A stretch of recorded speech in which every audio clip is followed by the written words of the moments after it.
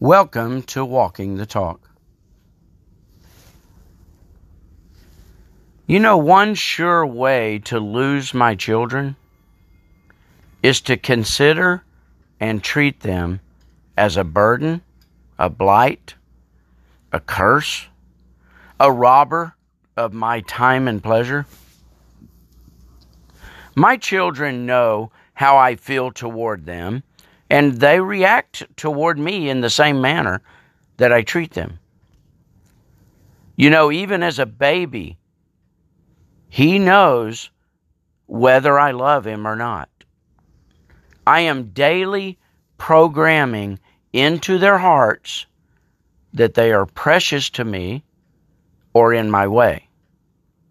And that time with them is important to me or it is not.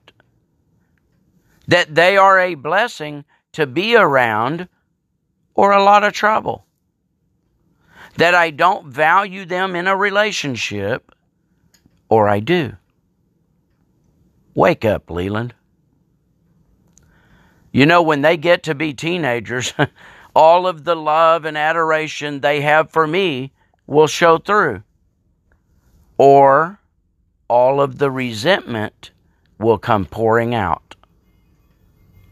Whether it's deserved or not is not the point. One way or the other, the fruit of my labor, or lack thereof, will show forth. I must consider my children a blessing, an heritage from the Lord, and His reward. Psalm 127 and verse 3 says, because you see, they will live and act like what I have taught them by my attitude toward them. If I believe they are the joy of my life, that is the way they will live. Truly, I love all of my children. And here's what's interesting. You know, kids were given to me to teach, to raise, to inspire, to follow after God. And the thing is, and what they don't realize, I think I have learned more from them. God, you knew best. Thank you for giving them to me so I could learn more about your love for your children. I will never measure up, but they will know my heart like I know yours.